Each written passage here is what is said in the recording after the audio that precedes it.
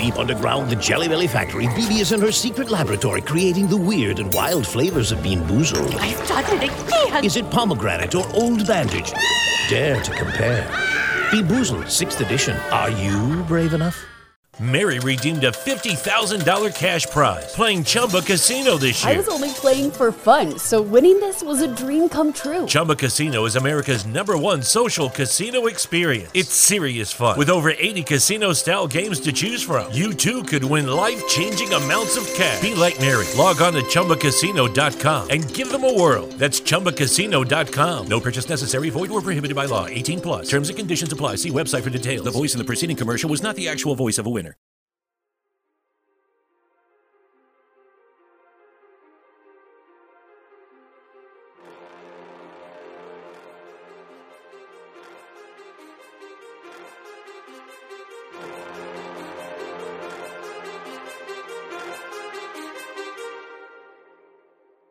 Too many thoughts on my mind, I can't sleep at night, so I just keep writing. I don't need no help, I don't need opinions, so don't waste my time then. I just been living online, my city don't show me no love, and that's fine. Good evening, ladies and gentlemen, and welcome to another episode of the Mile High Pundit Podcast.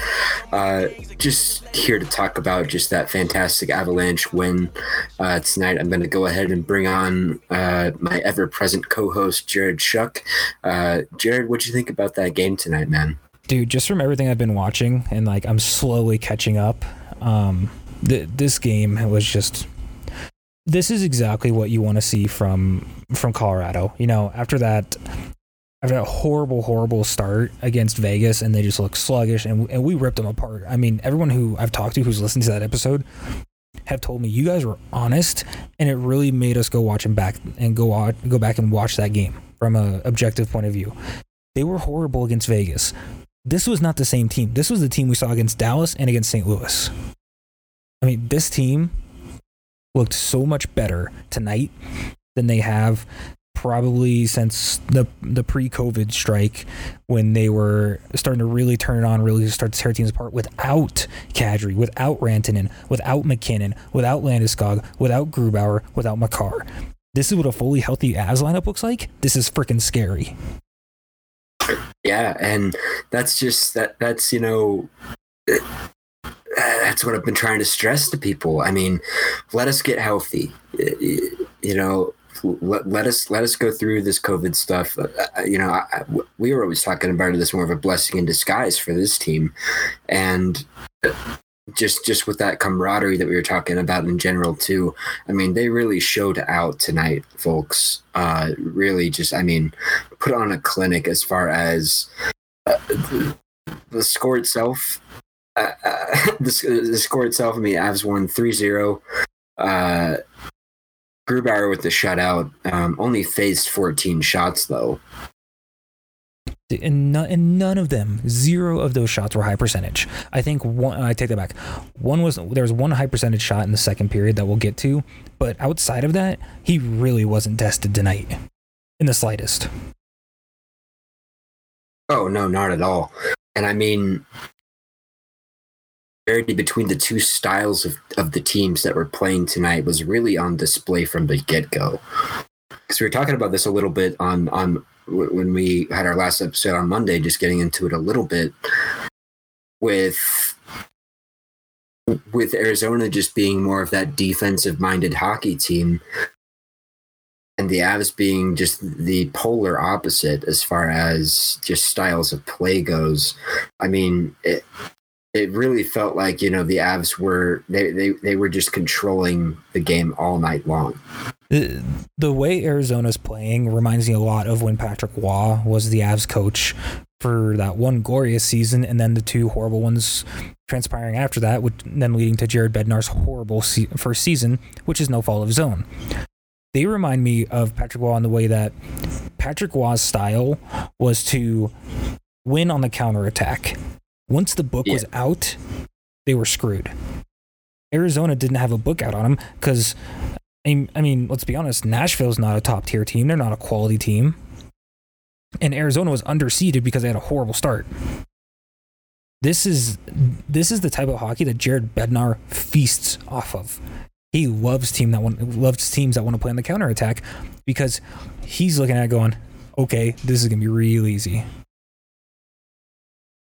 Oh yeah, and just going off that too, you think about, just again, kind of going off my point on Monday when it was like, yeah, they did beat Nashville, but Nashville's kind of a train wreck. Like, it's not the most grandeur of accomplishments in the league by far. Like, congratulations, you beat Nashville in a mini series. This 7-game playoff series, it's going to be different for that. And this is a Coyotes squad that hasn't made the playoffs since I think 2012. Something around that time frame. I'll pull that up right now. Somewhere around there. But I mean, the Avs just have that experience, more so of just that experience of what it means to play in the postseason. And they came out gunning tonight. Arizona, I mean, give them credit. Give Darcy Kuemper credit where credit's due. I mean, he stopped 37 of 40 shots, and some were near impossible, in my opinion. He played in over his head, and the Avs were still able to get to him. And Arizona's whole identity is, we will make you... They wanted the Avs to get into their own heads today, and that did not happen. They wanted the Avs to, pepper him with shots, get frustrated, and then that they wanted to score off a quick counter, probably in the third, have a 1-0, maybe an overtime goal type scenario. That's Arizona's style of play. The Avs just, I mean, they took it to him, man, and they just kept on going. And I mean, out shooting them by, I mean, easily like 10 in the first. I mean, Arizona had 3 shots in the first. Yeah, I mean, when you're getting outshot, I'm already blanking on numbers. Yeah, when you're getting outshot 13-3 in the first period, I mean, you can just tell which team knew the game started at 3:30 Mountain Time and which team thought it started at 7 p.m. Mountain Time. Like, exactly. as cliche and as dumb as that sounds, you have to wonder how many times Rick Tocchet went into that locker room and said, boys, the game started an hour ago, right? Hey, you guys know the game started 30 minutes ago, right? Because this looked like nothing like any Coyotes game that I've seen this year. Like, and this is a Coyotes team that before COVID beat the Tampa Bay Lightning 7-3 on home ice in Arizona. They were hot. They were scorching hot to the point where people were afraid to play them. And I mean, they didn't start out the greatest, don't get me wrong, but at the same time, I mean, this is one of those games where you just go, okay, is this the real Arizona Coyotes that we saw at the start of the year, who were very much so a fringe team, who through the first month and a half, 2 months, essentially, through the first 20 games, they didn't look like a playoff team, and then they turned it on toward the end of the season. I mean, when they got Taylor Hall is when, and Kessel, that's when they really turned it on as a squad. And Taylor Hall, in my opinion, tonight was such a non-factor that I mean, here's literally his stat line: 0 points. He was a -1. He was out there for I believe it was for the Rantanen goal.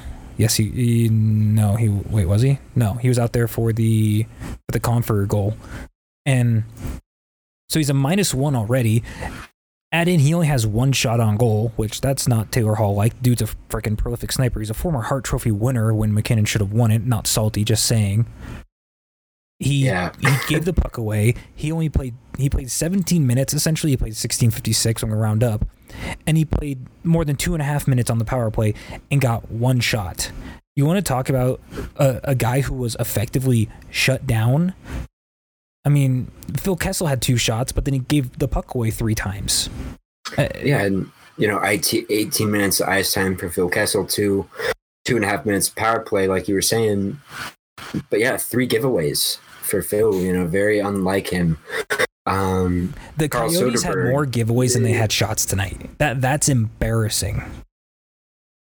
You can't have a game where you're trying to be competitive, quote unquote competitive, when you give the puck away 18 times and only filter 14 shots on goal, and very few of them were high percentage shots. And of the 14, maybe 2 were high percentage from inside the grade A scoring area. The Avs in the third period alone had 4 high danger scoring chances. Coyotes had 3 all game. Yeah, and Grube was not, he just was not tested. The Coyotes never, they just never threatened. Their whole game plan was, I think they wanted to have that more of that sit back mentality, but then it too far to that extreme. They were not getting to the loose pucks. It was all Avalanche on that aspect. The depth of us really showed tonight. When we had our third and fourth line out there, especially against the Coyotes' third, fourth people. No contest. Yeah, no contest. And then you remember, our top 2 lines, consist of Kadri, Rantanen, and Donskoy, Makar, Mac, talented top 2 lines. They really played to their full potential tonight, I think. And they just had a standout game. The game itself the puck just didn't really bounce their way until the third. Not to say that they didn't control the game, because through the first 2 periods, Nazem Kadri had more shots than the entire team, the entire Coyotes team. Kadri had more shots. And as crazy as that sounds, because it is crazy. Erik Johnson and Nazem Kadri combined had more shots than the Coyotes did. You want to talk about a guy who looks like he's rested and looks like he's ready to go, especially at his age. It's Erik Johnson. When I was watching just even highlights, I quickly watched the 9-minute clips and then went back and started watching some of the game too. It seemed like Arizona's wingers were not ready for Colorado's D to be as active as they were. Johnson was constantly jumping up in the play, constantly pinching in from the blue line, and Arizona's wingers were just sitting there going, "Oh yeah, this is fine." It's not. You're having a guy like Erik Johnson who's on the other side of 30. Who puts up 8 shots on goal. And by the way, quite a few of those were really dangerous shots. They may have been from the outside, but they were still super dangerous shots. And Johnson still was throwing the body. He was still blocking shots. And he led all Avs players tonight in ice time, and there's a reason. Because the dude was on fire tonight. You don't pull a guy off the ice who's playing that well, and Bednar knows that, and he played his hand perfectly and said, "Nope, I'm gonna run with my top horse here," which is kind of funny because Erik Johnson owns horses and he races them on the side, but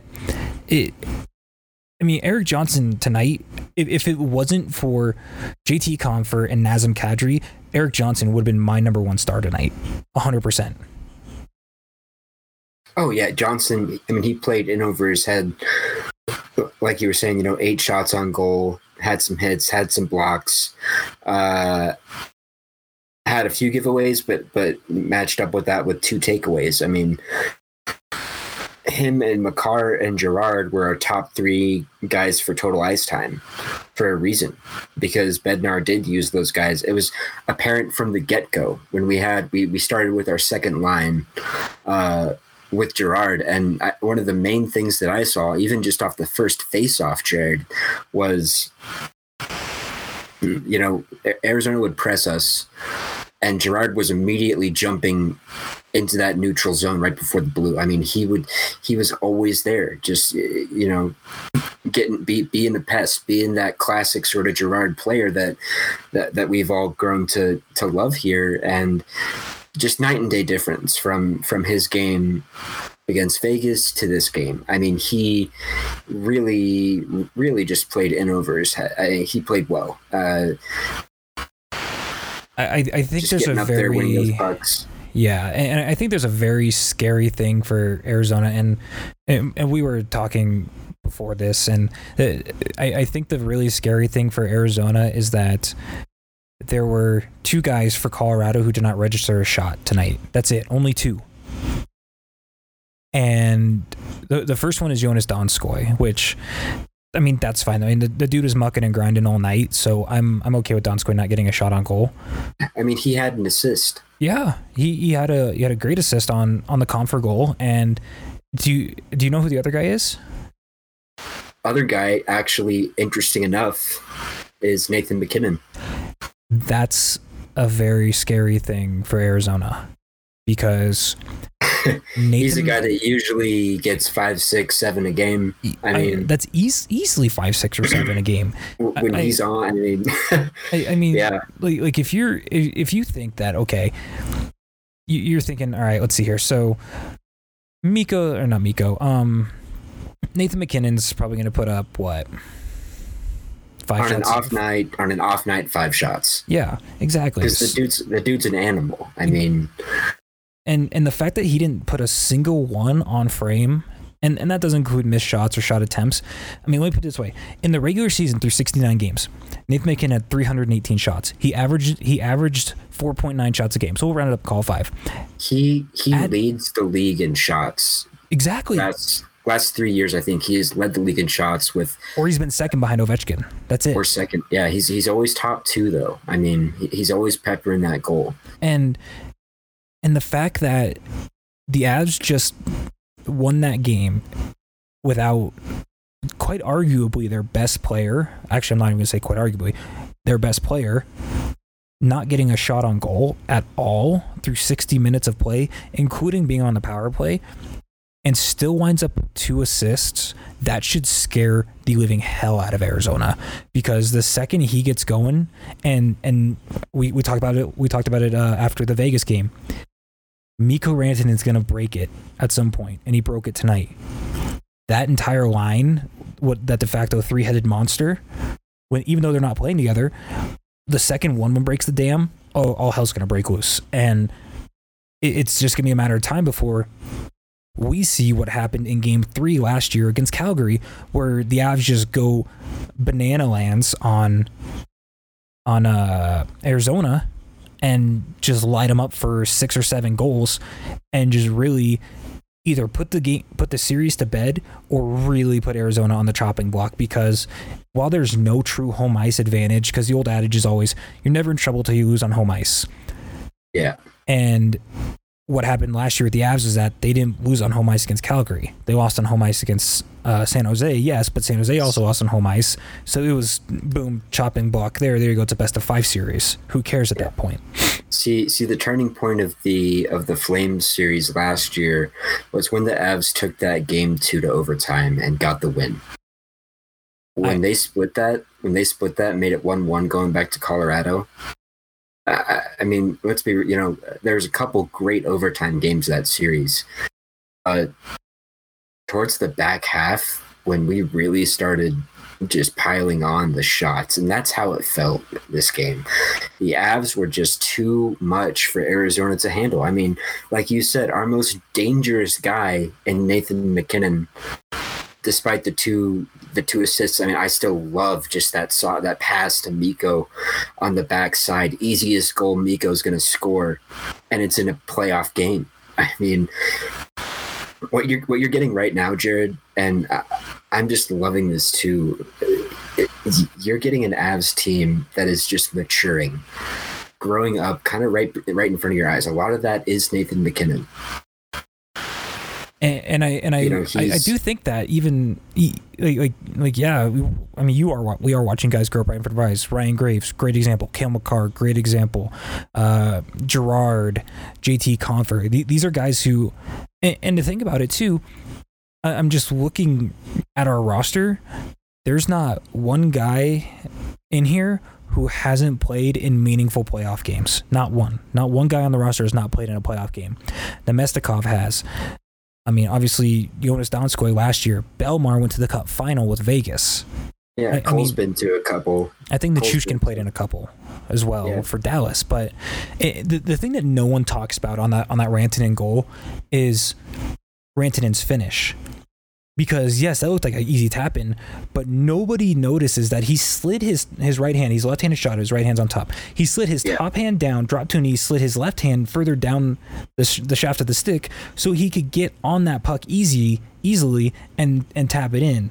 But I mean, like you said, and I'd mentioned it even on to you before this when we were talking about the first power play goal for Kadri. That cross seam pass that McKinnon made to Rantanen early on was a thing of beauty. And it was. And we're starting to see, and you're right, you were talking about the maturity of McKinnon. We're starting to see the maturity of McKinnon where he doesn't need to score goals. Early on in his career, he loved scoring goals. He wanted to score goals. The dude had 58 assists this year. I want to say that was his highest assist total of his career. Actually, he ties it for the last 2 years. He's had 58 the last 3 years. This is unbelievable. And this was a shortened season. So he was on pace to break that easily and easily eclipse the 100-point mark. My guess is he probably been around 110, 115 area. Easy. And, and I mean, just looking at the shot sheet, I mean, dude, this is just absolutely insane that Kadri has both power play shots for the Avs and he gets one of them in. Erik Johnson has a shorthanded shot. Nichushkin has a shorthanded shot. Graves with a shorthanded shot. JT Compher with a shorthanded shot. I mean, we were all over them. Even when, because Arizona had some power plays and some chances. Their best chances came off the power plays. They could not get anything going 5-on-5 at all. I mean, guys like Ekman Larsson played a great defensive game, but the Avs were just too much. And especially when you do talk about Nathan McKinnon not having his typical Nathan McKinnon outing, that should scare Arizona to death. I mean, and can we talk about just a little bit? I love the Kadri effect on these guys because, I mean, Kadri, the Tyson Barrie trade with the Leafs for Kadri might go down as one of the best moves of the season for us.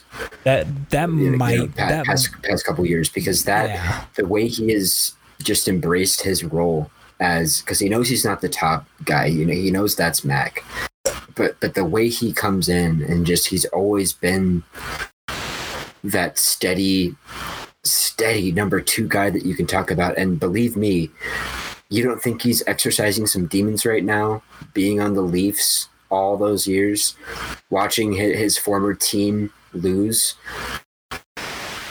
And guess what?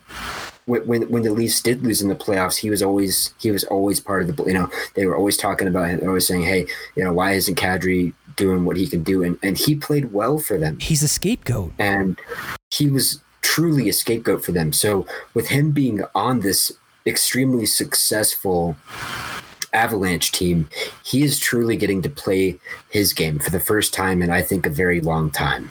And it's showing out. And for the first time, he's not feeling any pressure. I fully agree with you. And I think the other really important piece is that in Toronto, he had to kind of be that gritty guy and really bring like the physical edge, because Toronto hasn't been a physical team really in the last few years. I mean, they added Jake Muzzin this year, but that was really about it. And Kadri's been suspended the last 2 years in the playoffs against Boston in the first couple games. He's now got some fire. Yeah. And now he comes into this knowing he doesn't have to be the guy who's trying to start crap. He can let Zadorov do that. And Zadorov did it at the end of the game with former Av Brad Richardson. Like, he knows he can play on the edge, but he knows now he cannot go over that edge because he is so valuable to that second line.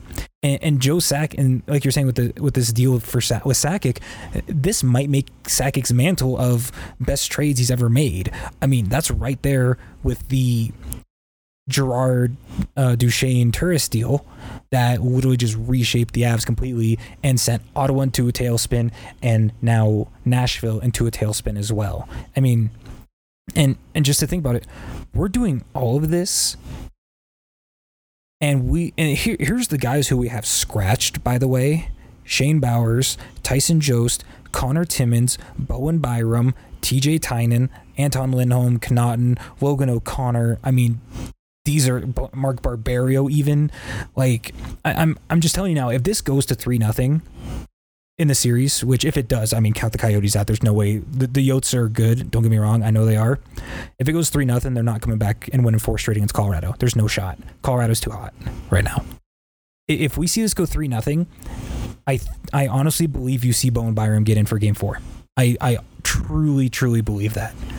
And for a team that really has been so hindered by their defense in the past few years, Colorado's defense looks nothing like what it used to. This defense reminds me of the 2001 team that won the Cup against New Jersey, with how talented, quick, and the number of true puck movers that we have. I mean, you see Eric Johnson sending stretch passes now and jumping up in the play. Ian Cole reminds me a lot of Rob Blake and a mix of Ray Bourque, in the way that he's not going to let anybody get by him, and he's going to do anything in his power to make sure the puck does not get past him and at Grubauer. He will give up everything in his being to block shots. Yeah, and it's like you said, just the overall energy. I mean, can we talk just the Avs' fourth line today? They played like a second line, in my opinion. It was just one of those games where it truly felt like, just from the way that we were moving and the way that we were getting those passes to connect, and everything just looked so natural, and so you could really just tell that chemistry was showing out. And Arizona, like we were saying, they don't have that playoff experience. The Avs do. They looked like the calmer team. They looked like the more aggressive team at the same time. I mean, it was just a thing of beauty to watch. It was... Zach hasn't even gotten going, and he's going to get his. Yeah. He's going to get his. And I loved seeing all the Arizona fans on Twitter. This is why I love Twitter, because it gives me so much, just so much to look forward to when teams lose, just to see what their fans have to say on Twitter.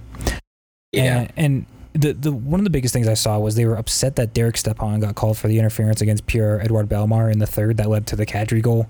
I mean, guys, come on. When Stepan made that step inside back toward the goal to cut Bellemare off and held him up and literally impeded his progress, that is the definition of interference. 100% of the time. I don't care if it's the playoffs. I don't care if it's the regular season. Overtime, okay, probably not getting called in the playoffs, just because the rule book goes from 280 pages down to 2 in the playoffs, essentially. And you're pretty much calling delay of games and pucks over the glass. That's it. So, but I mean, that didn't do anything to the course of the game, because Colorado was already killing you guys in shots. This wasn't going to make it any better. Oh yeah, and Stepan, how do you think he feels? He knows that if he would have just gone for the puck, hell, just let your defenseman actually get it. Tried to make, you didn't have to do that. He loved the Avalanche's response. As soon as we got that, I mean, Kadri's goal was beautiful, but as soon from the next face-off, the Avs take it down there again and break it open. They scored 2 goals in 10 seconds, and then they score again in a minute later. Minute 23, 1-2-3. 1-2-3 goals. I mean,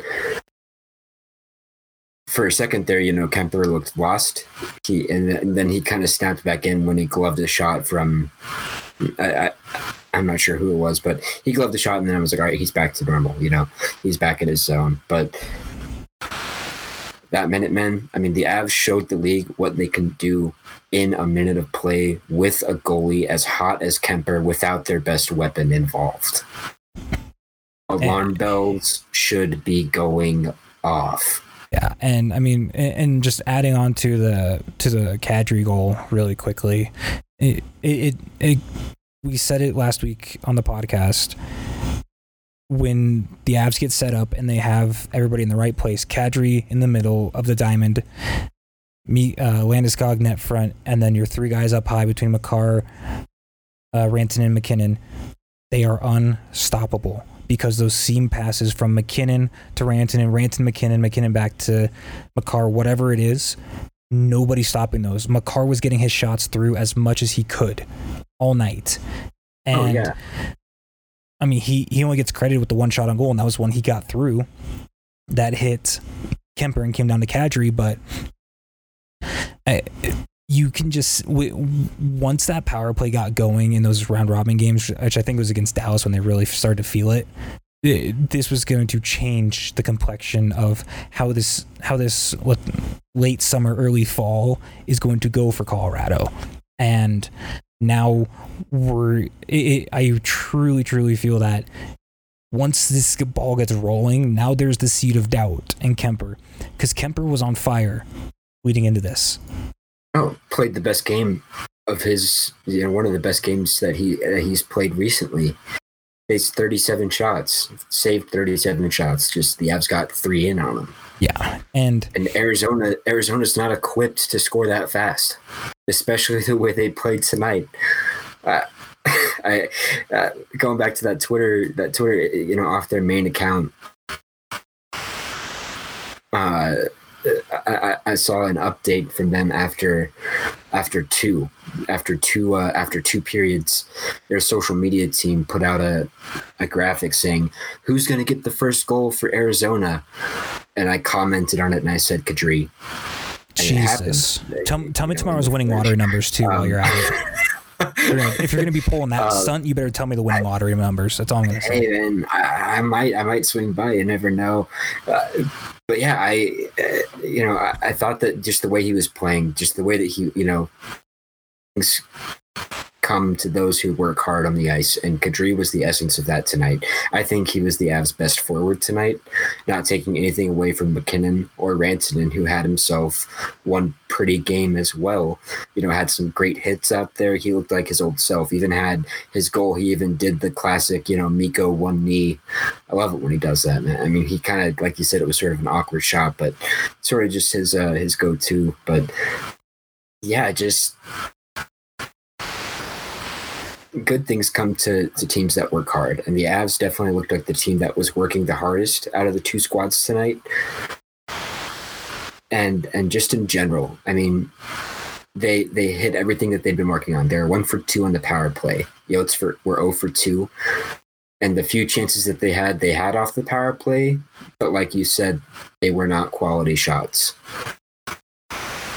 No, and I mean, there's tons of there's tons of analytics that are just going to show us that it's very obvious how well Colorado played. And I mean, you don't even need advanced analytics to see how well Colorado played. When you see 40-14 on shots and 13-18 on giveaways, I mean, Colorado's outplayed them, plain and simple.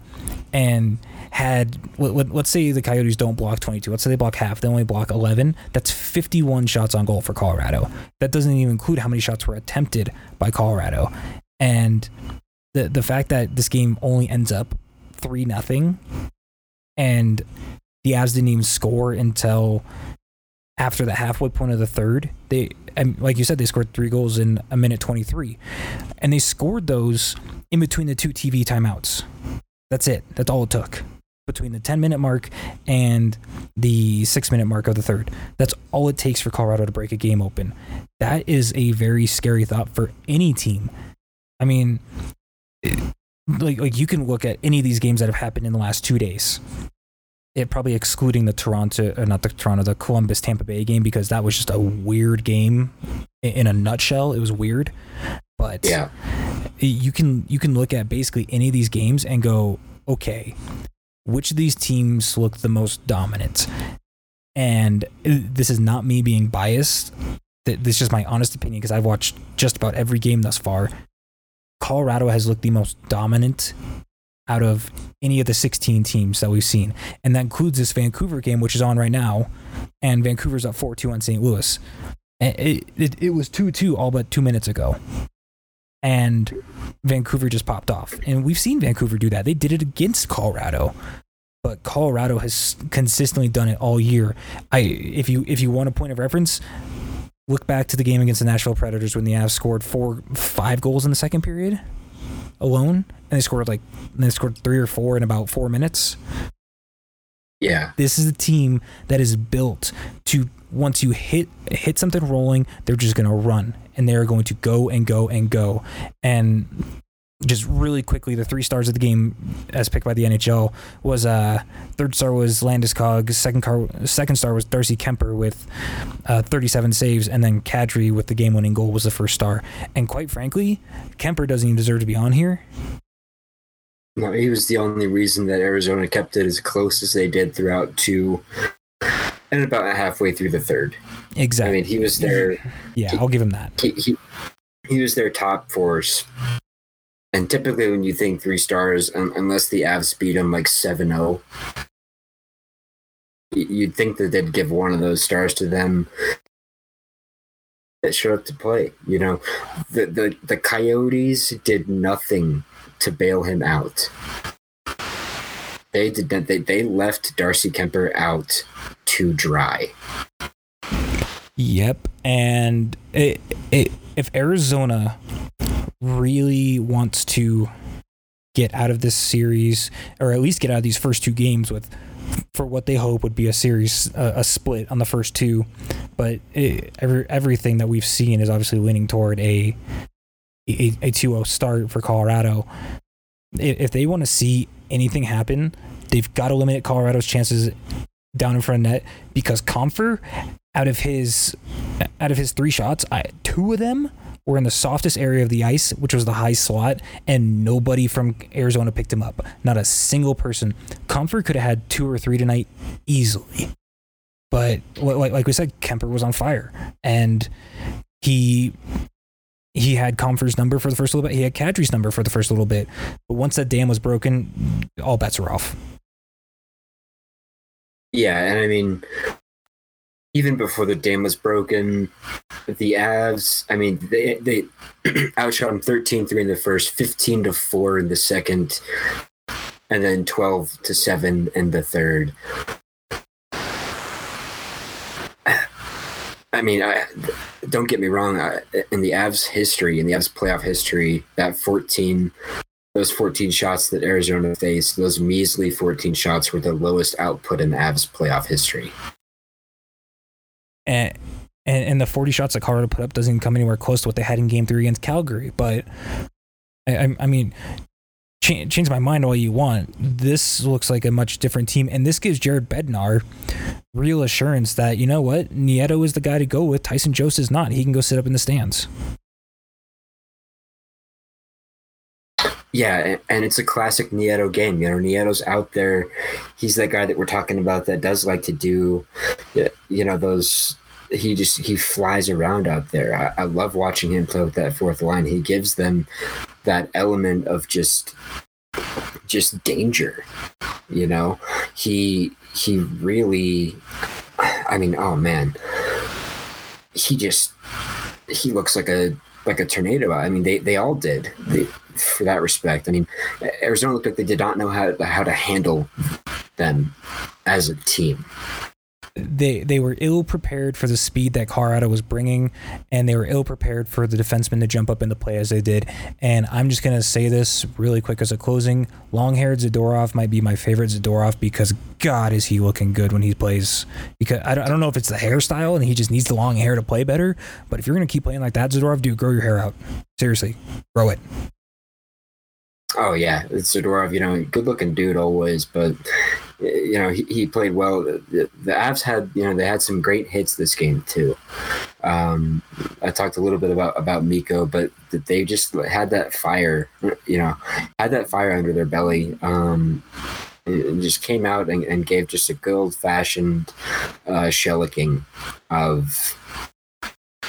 I mean, you talked about JT Compher for a little bit. He was 7 for 7, 100% face-off percentage in the defensive zone. I love that in a forward. I mean, 1 for 2 on the 4v5 on the power play, but 5v5 he was 100% in zone. And that was something that I just loved seeing. And if we really want to look at it, Colorado might have the deepest center core in the National Hockey League. I mean, you got McKinnon, Kadri, Compher, Belmar. I mean, and McKinnon will split time with Landeskog depending on what side the faceoff's on. But I mean, Compher was 64% in the circle. Belmar was 50. Kadri was 50. I mean, you're winning 1 out of 2 draws, and chances are those draws are going to be in the offensive zone for McKinnon, Kadri, or Landeskog, and then probably in the D zone for Compher and Belmar included in that for defensive zone. And they're gonna get in there and they're gonna win those draws for you, and you're gonna be able to get set and get out of the zone and not play in your own end, which is what Arizona had to do all night. You don't think Arizona's not worried when? I mean, for a timeout there, Bednar was rolling with a line of Kadri, Landeskog, and McKinnon. I mean, there's 2 centers in there. Lots of puck handlers, like you were saying. Lots of just people that can move. You'll have Makar and Girard bring it up from the wings and always be getting involved. Johnson had a fantastic game.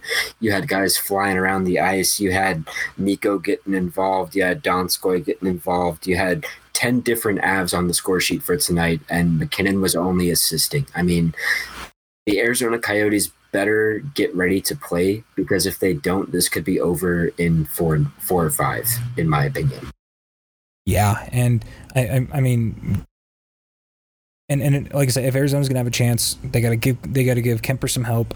Kessel's got to show up. Taylor Hall's got to show up. Clayton Keller's got to show up.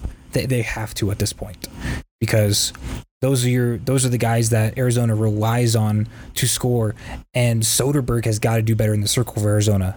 He has to. He was a face-off savant in Colorado. He hit 36% tonight against Colorado. That's unacceptable for a guy who they need to play the number 2 center role in Arizona. And if he's not going to get it done against Kadri, you need to find someone to replace him, and replace him quickly, because that's just going to steamroll into a much larger issue that Arizona won't be able to dig out of. Yes, sir. And let me tell you, just props to Sakic, because the departure of Carl Soderberg, a lot of people really he was a fan favorite. When we lost him to Arizona, people were like, "Oh no," I was like, "Okay, he was great for us in the faceoff," but it just speaks volumes about the talent that Sakic went out and got, and that Bednar went out and got past couple of years. I mean, now we have guys like Kadri on our side of things that'll win those faceoffs usually, and we don't have to rely on a guy like Soderberg. I mean, I'm just being blunt with it.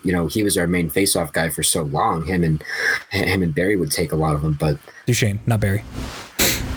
Oh yeah, Duchesne.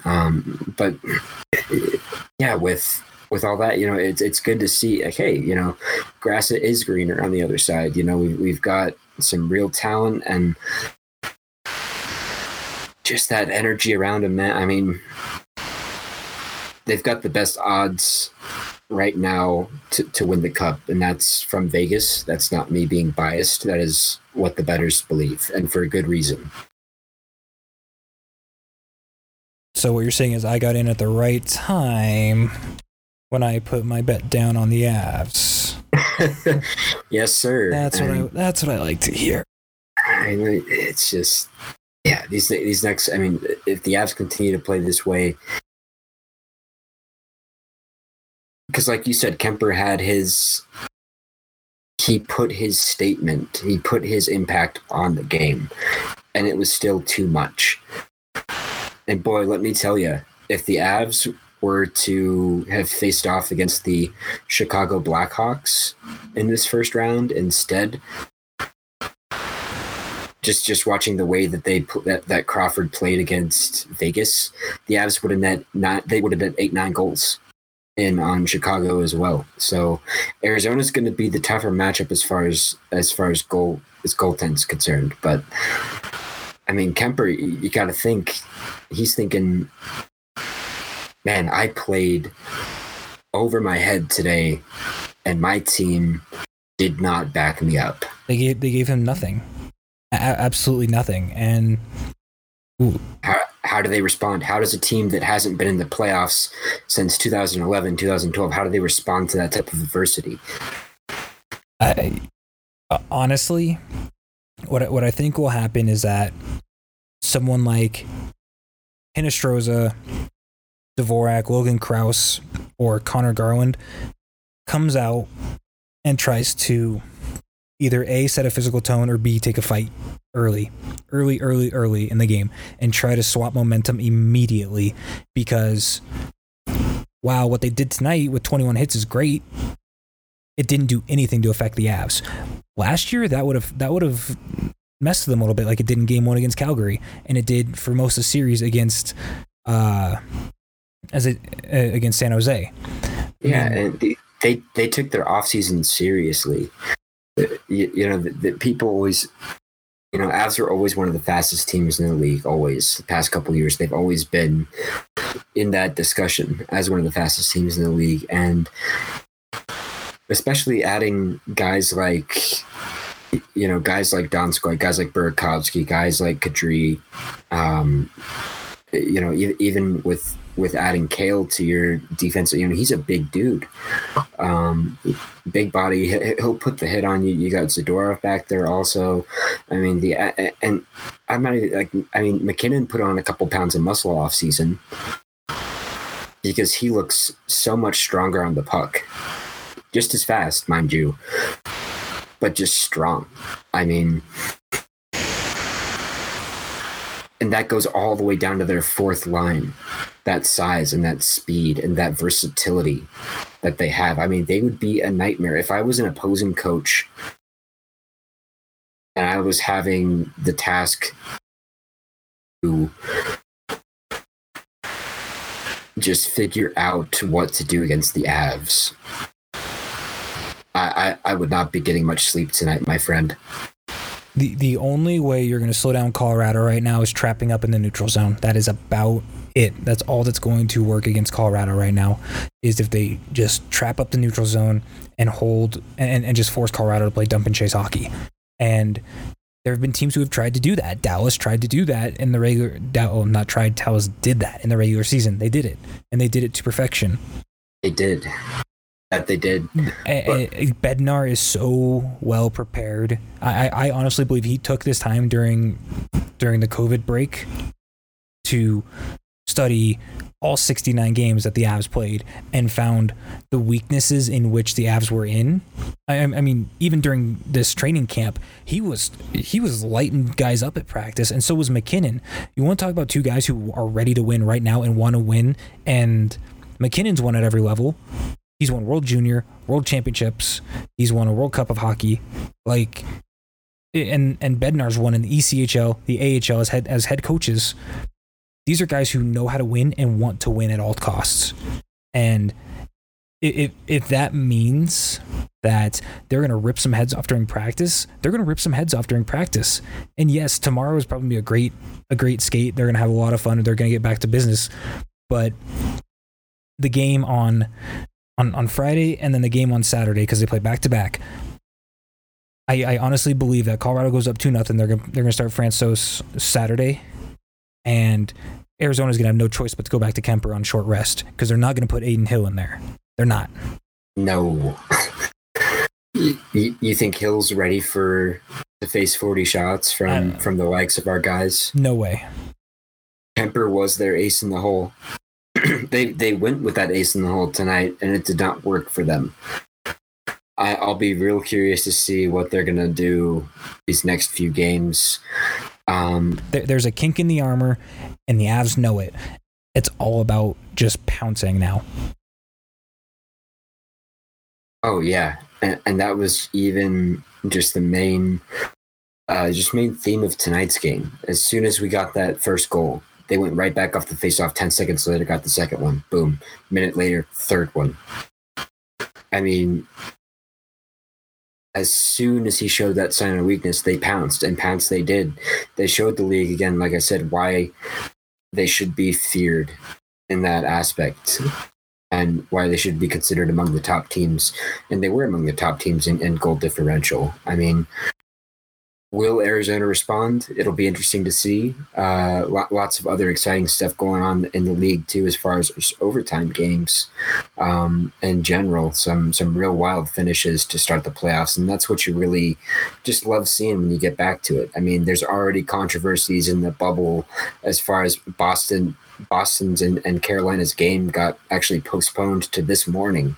Dude, Carolina's Twitter account, whoever's running Carolina's Twitter account needs a freaking raise props. now. They need to raise now, because that was awesome. But I will say that Tampa-Columbus game was the most entertaining game I've ever seen. I love playoff hockey because it gives you this constant overtime if nobody wins. Like, I mean, yes, Boston and Carolina played 2 overtimes today, which after they were complaining about Tampa and Columbus hogging the ice, which was really funny. Hilarious. They now go and play 2 overtimes. It's like, okay, come on, let's call it what it is. But yeah, I mean, the 4-5 in the West matchup, the St. Louis and Vancouver game, is actually in the final minute now with Vancouver up 4-2 and on a power play. So this game is essentially over. So yeah. In the West, really quickly, in the West, Vegas is up 1-0 on Chicago. Obviously the Avs are up 1-0. Calgary's up 1-0 on Dallas. And then Vancouver will now be up on St. Louis. So the interesting oddball on that one is Calgary being up on Dallas.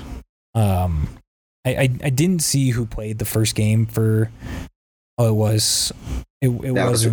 wasn't Bishop, but Hudobin started for Dallas, who played against Colorado, and he just looked horrible, and then looked horrible again.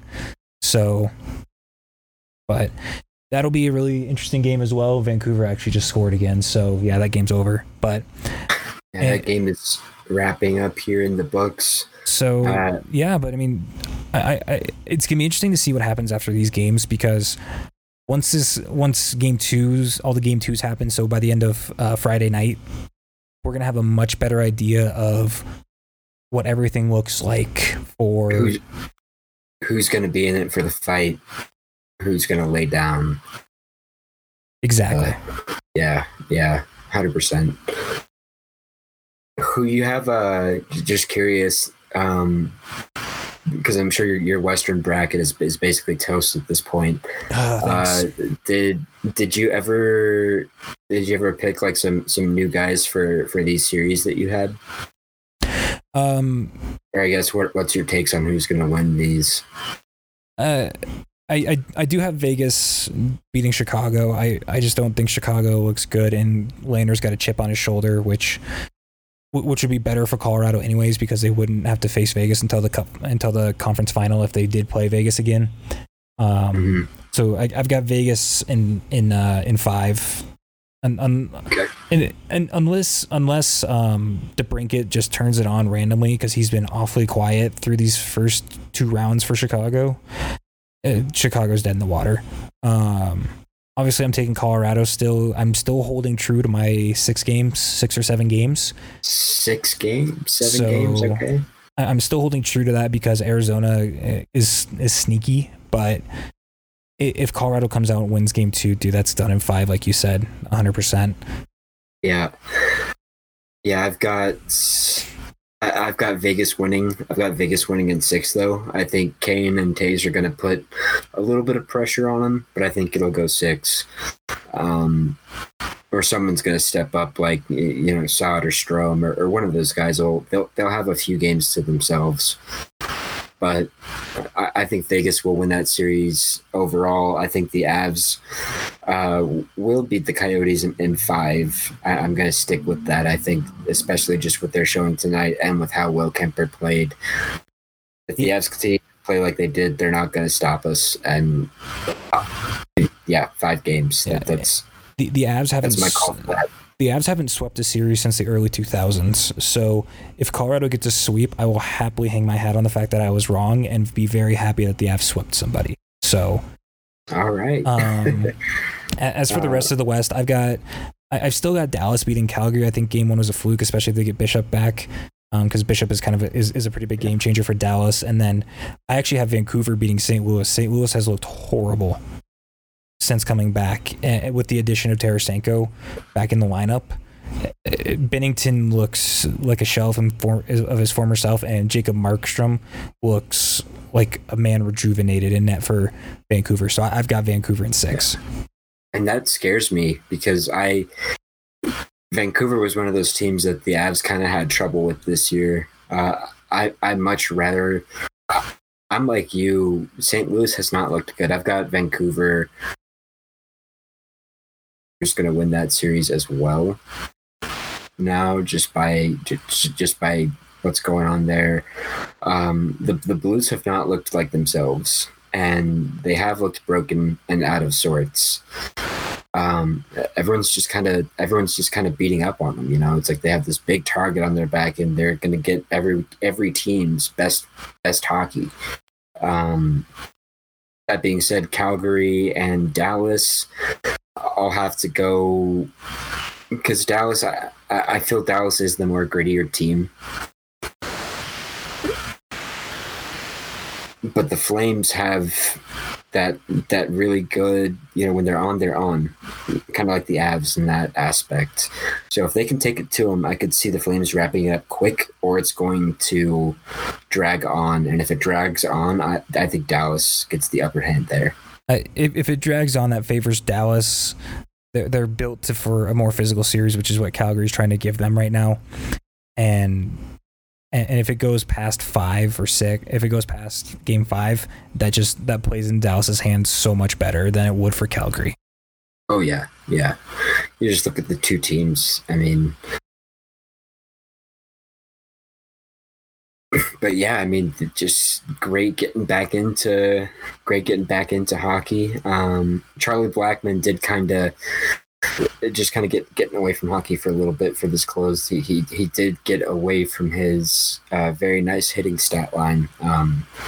Rockies did lose their first series of the year against Arizona this week. Our pitching has looked horrible. It didn't help that Blackmon is now on the schneid. He went, over 4, over 5 tonight. Arenado's starting to hit well, which is a great sign. Story's still hitting well, which is obviously a great sign. But again, we got to get back to good pitching, or we're going to be back in the dumps again. And I mean, Jairo Diaz almost blew that game 2 nights ago against Arizona, but Daniel Bard came in and luckily bailed us out on a backdoor slider, which was beautiful framing by Tony Walters. But nonetheless, I'm a big fan of Tony Walters' framing. But yeah, absolutely. Did you see was Walters playing this game too? I gotta be honest with you, I didn't have a chance to look at all today. So, or was it Diaz maybe? It might have been Diaz, but I'm not. And Diaz had some. If it was Diaz, he had some sneaky frames with Senzatella on the mound today. I mean, there was one where it was Diaz. You're right. Yeah, Diaz had one against. And I'll send you this tweet right after we get off this once this is all wrapped up here, but. I mean, Senzatella just threw this nasty inside slider that looked like it was sitting square in the square. I mean, looked about as straight as you can be. And then you see Diaz glove it lower corner, and the guy's on his knees. I mean, it literally was like a 94-mile-an-hour slider, and it was just a thing of beauty the way they played it. But yeah, tough break for the Rockies. They do have their one and only, just because of the extrapolation of the 60-game season, that they do have their 1 day off of the month tomorrow. So hopefully just some time to regroup as a team and really just turn things around, because the schedule does get tougher a little bit down the road with the Dodgers coming up here. You got 10 games against them. I'm not worried about the Houston Astros, because let me tell you, that Shane Tour is awesome. It's in full effect right now, man. It is in full effect. I mean, Altuve. Did you see what Altuve tried to do the other night? What, with the slamming of the bat? No, so he's hitting so poorly, he tried to bunt to get on base and double hit the ball and was called out. So he hit it twice. You know, I think I did see that. Yeah, I did see that off a clip. Also, another interesting stat just concerning the Rockies. If Charlie Blackmon were to go, and I'm going to go ahead and knock on wood here, but if Charlie Blackmon were to go 0 for his next 115 at-bats, to put that into perspective, over the course of the season, he probably has about 175 bats left. Just to say, you know, let's say he gets 4 at-bats a game. Safely. It's about 175. Yeah, if he goes 0 for 115, still have a better batting average than Mr. Jose Altuve. It's just that entire organization is in shambles. They just had a hitting coach suspended for 20 games for screaming at Laureano from the A's about something about his mother, and they've already had ethics issues with the cheating scandal and stuff from the front office. Yeah, Laureano had been hit twice to that game. Yeah, so that's just the kind of energy that you get with Houston right now. Quite frankly, you know, if the Rockies do get back on par with their pitching, I'm really excited to play them and show the league what we can do against that trash heap of a team. And one more really quick closing thing. The Nuggets did lose tonight to the Clippers. I believe it was 123 to 111, but the Nuggets have secured the number 3 seed and will play Utah in the first round. And yep. I don't think Utah has a chance, because I mean, Houston's better than Utah, and Houston's got one player. And right now, MPJ and Jokic and Murray just look unstoppable right now. Just as a 3-man unit, they look really well. So yeah, you cannot defend them when all 3 of those guys are on. You will not be able to defend them. You will have to pick your poison, so to speak. And let's be honest, this is without, because the Nuggets, I mean, they've been playing so well. I mean, I don't know if you caught any of their game against the Lakers, but they basically played well to the point where we were resting our starters for most of the second half. We had guys like Bol and PJ Dozier going in the fourth quarter against the Lakers' top guys in LeBron James and Anthony Davis and Kyle Kuzma. They're a deep team. If they get going and they get hot and they start playing their best basketball that we know that they're capable of doing, I mean, they could make some noise in the West. Utah's a really nice matchup for them. Swept them this year. Swept them with that includes beating them on the night of a back-to-back with 7 players. That's that's insane. I am really looking forward to when the NBA playoffs start next week to watch that series, and I think you're going to see Michael Malone really rest a lot of his top guys for this final bubble game, because it means nothing now. It really does mean nothing. Yeah, seating's all locked up. I mean, they're banged up anyways. I mean just throw caution at the wind at that point and just say, look, we're just going to rest all of our top guys and just let the youngins play. Who cares? I mean, let PJ Dozier go out and play 35 minutes. Let Bol play 30 minutes. Just let it all hang out. And one last thing. I know I've said that like 3 times already, but something really interesting I just saw on Twitter from a couple of different places, actually. Everyone has said the same thing. The Rangers and the Blues are the only 2 teams who have not yet won a game inside the bubble, and the Rangers got Lafreniere. So the Blues are really in a lot of trouble right now, because if they can't figure it out and figure it out quick, they're going to go from the number one team in the NHL to the and maybe this was just a 1-year fluke, and then they're going to go back to the little Blues. So we'll see how that goes. But yeah, we will definitely see. Yeah. But yeah, just today was cool just because we had the Rockies starting it off. I didn't see all that game because I was doing some work stuff in the morning. But you had the Rockies play, you had the Avs play, and you had the Nuggets play, and that's how it's going to be, with these bubble games, and you're going to get just an influx of. And they're good teams. The Rockies are playing. All three teams are playing well right now, and that's what we love to see. I love talking about that stuff, and